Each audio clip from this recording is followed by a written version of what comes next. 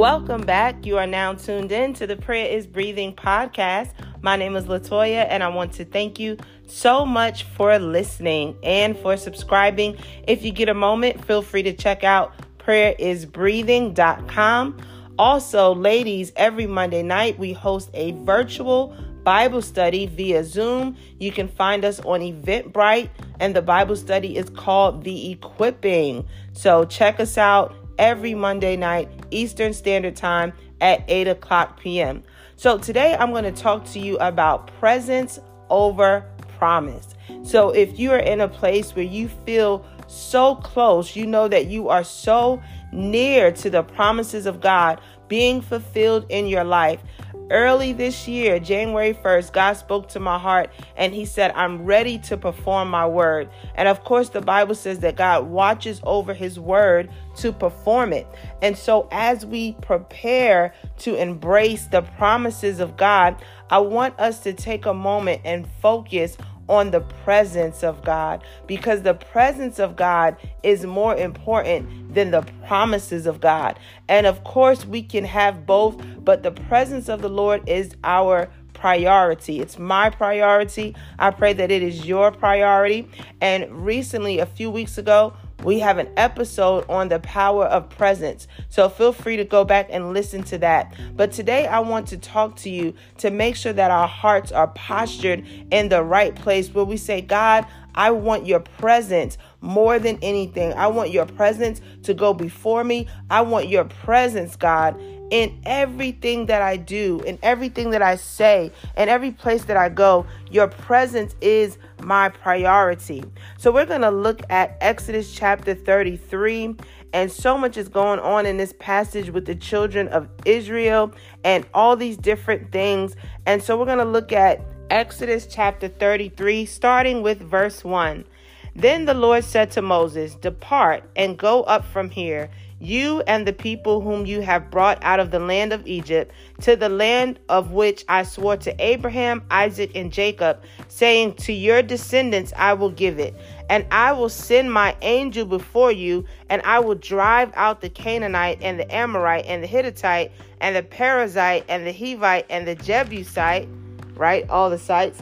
"Go up to a land flowing with milk and honey, for I will not go up in your midst, lest I consume you on the way, for you are a stiff-necked people." So this is right after they built the calf with Aaron, and God was not pleased with them. However, they were still going into the promise of God. And verse 4, "And when the people heard this bad news, they mourned, and no one put out his ornaments." Verse 5, "For the Lord had said to Moses, say to the children of Israel, you are a stiff-necked people. I could come up into your midst in one moment and consume you. Now, therefore, take off your ornaments that I may know what to do to you." So the children of Israel stripped themselves of their ornaments by Horeb. Moses took his tent and pitched it outside the camp, far from the camp, and called it the tabernacle of meeting. And it came to pass that everyone who sought the Lord went out to the tabernacle of meeting, which was outside the camp.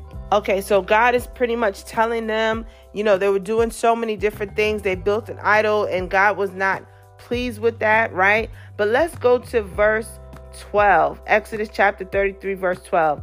"Then Moses said to the Lord, see, you say to me, bring up this people, but you have not let me know whom you will send with me. Yet you have said, I know you by name, and you have also found grace in my sight.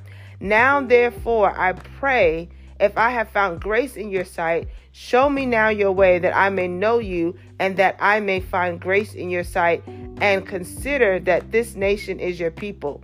And he said, "My presence will go with you, and I will give you rest."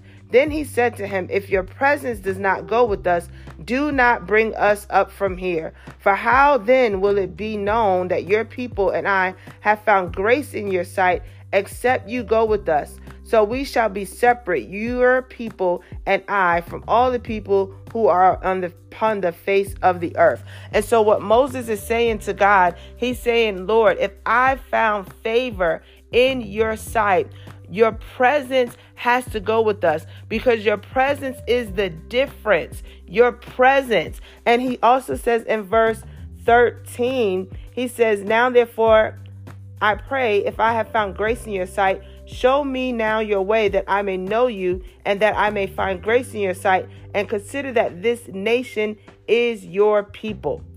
And he said, my presence will go with you and I will give you rest. But this is the part I want us to look at right here in verse 16. He says, for how then will it be known that your people and I have found grace in your sight, except you go with us? So we shall be separate, your people and I, from all the people who are upon the face of the earth. Then verse 17, so the Lord said to Moses, I will also do this thing that you have spoken, for you have found grace in my sight, and I know you by name. Glory, hallelujah. And so Moses is telling the Lord, your presence is going to separate us from all the people on the earth. And if you read a lot about the children of Israel and all the enemies they had to face, many times their enemies knew, hey, their God is with them. And they knew about the things God had done.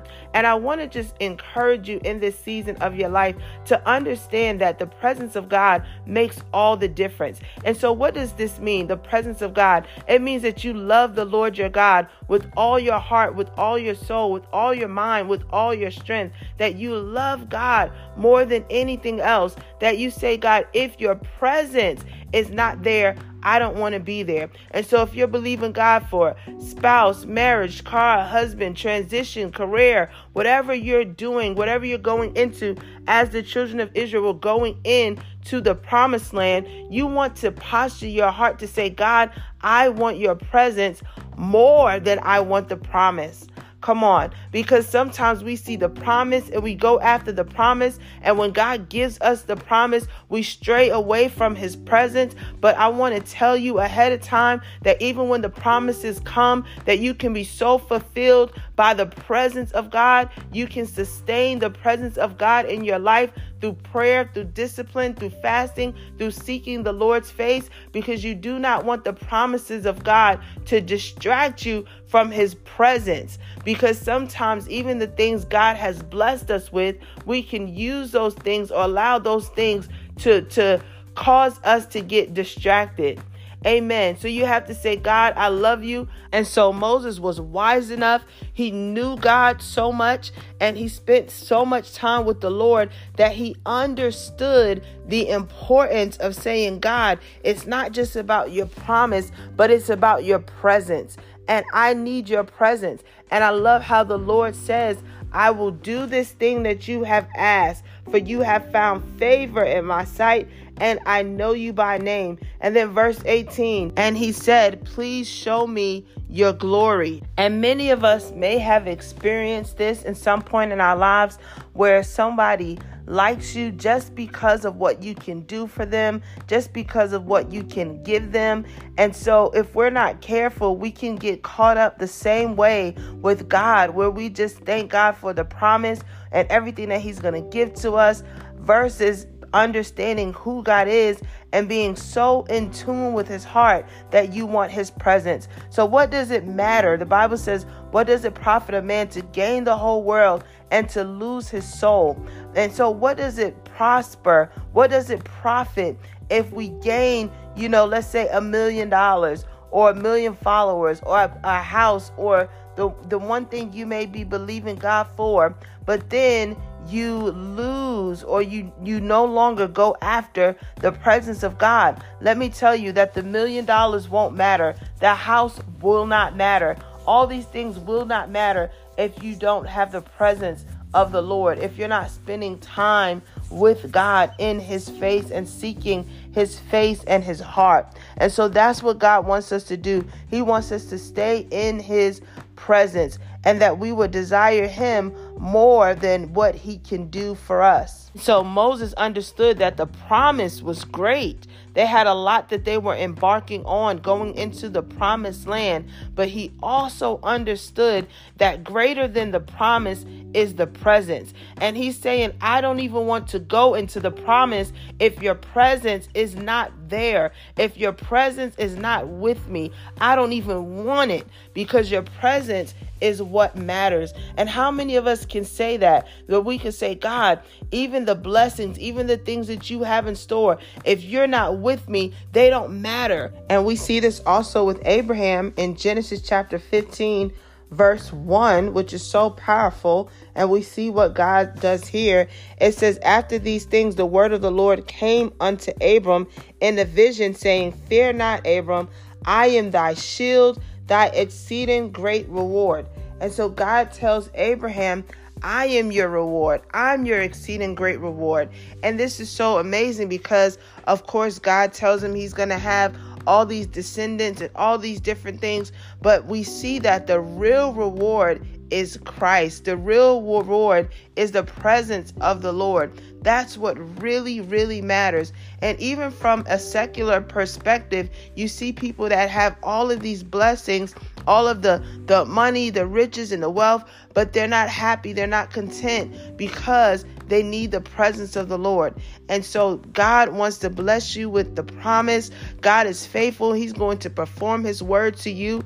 And even in all of that, he will be your exceedingly great reward, your shield, your strength, your refuge, everything that you need. And so go after the presence of God, because the promises of God, they will surely come, but the presence of God is what matters the most. I want to just say a prayer with you. Father, I pray for a greater hunger, a greater thirst for you, God.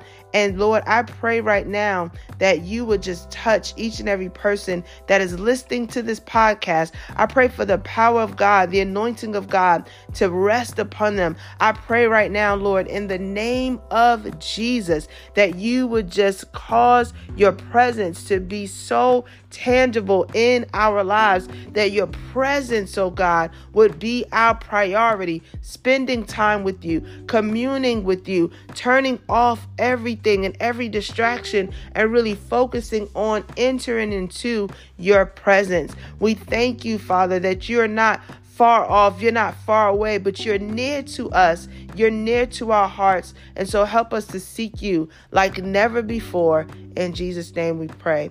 Amen. I want to thank you so much for listening. If you have any prayer requests, feel free to send those to prayerisbreathing@gmail.com. If you need any Christian apparel, please be sure to check out www.awakechristianclothing.com. God bless, and thank you so much again for tuning in.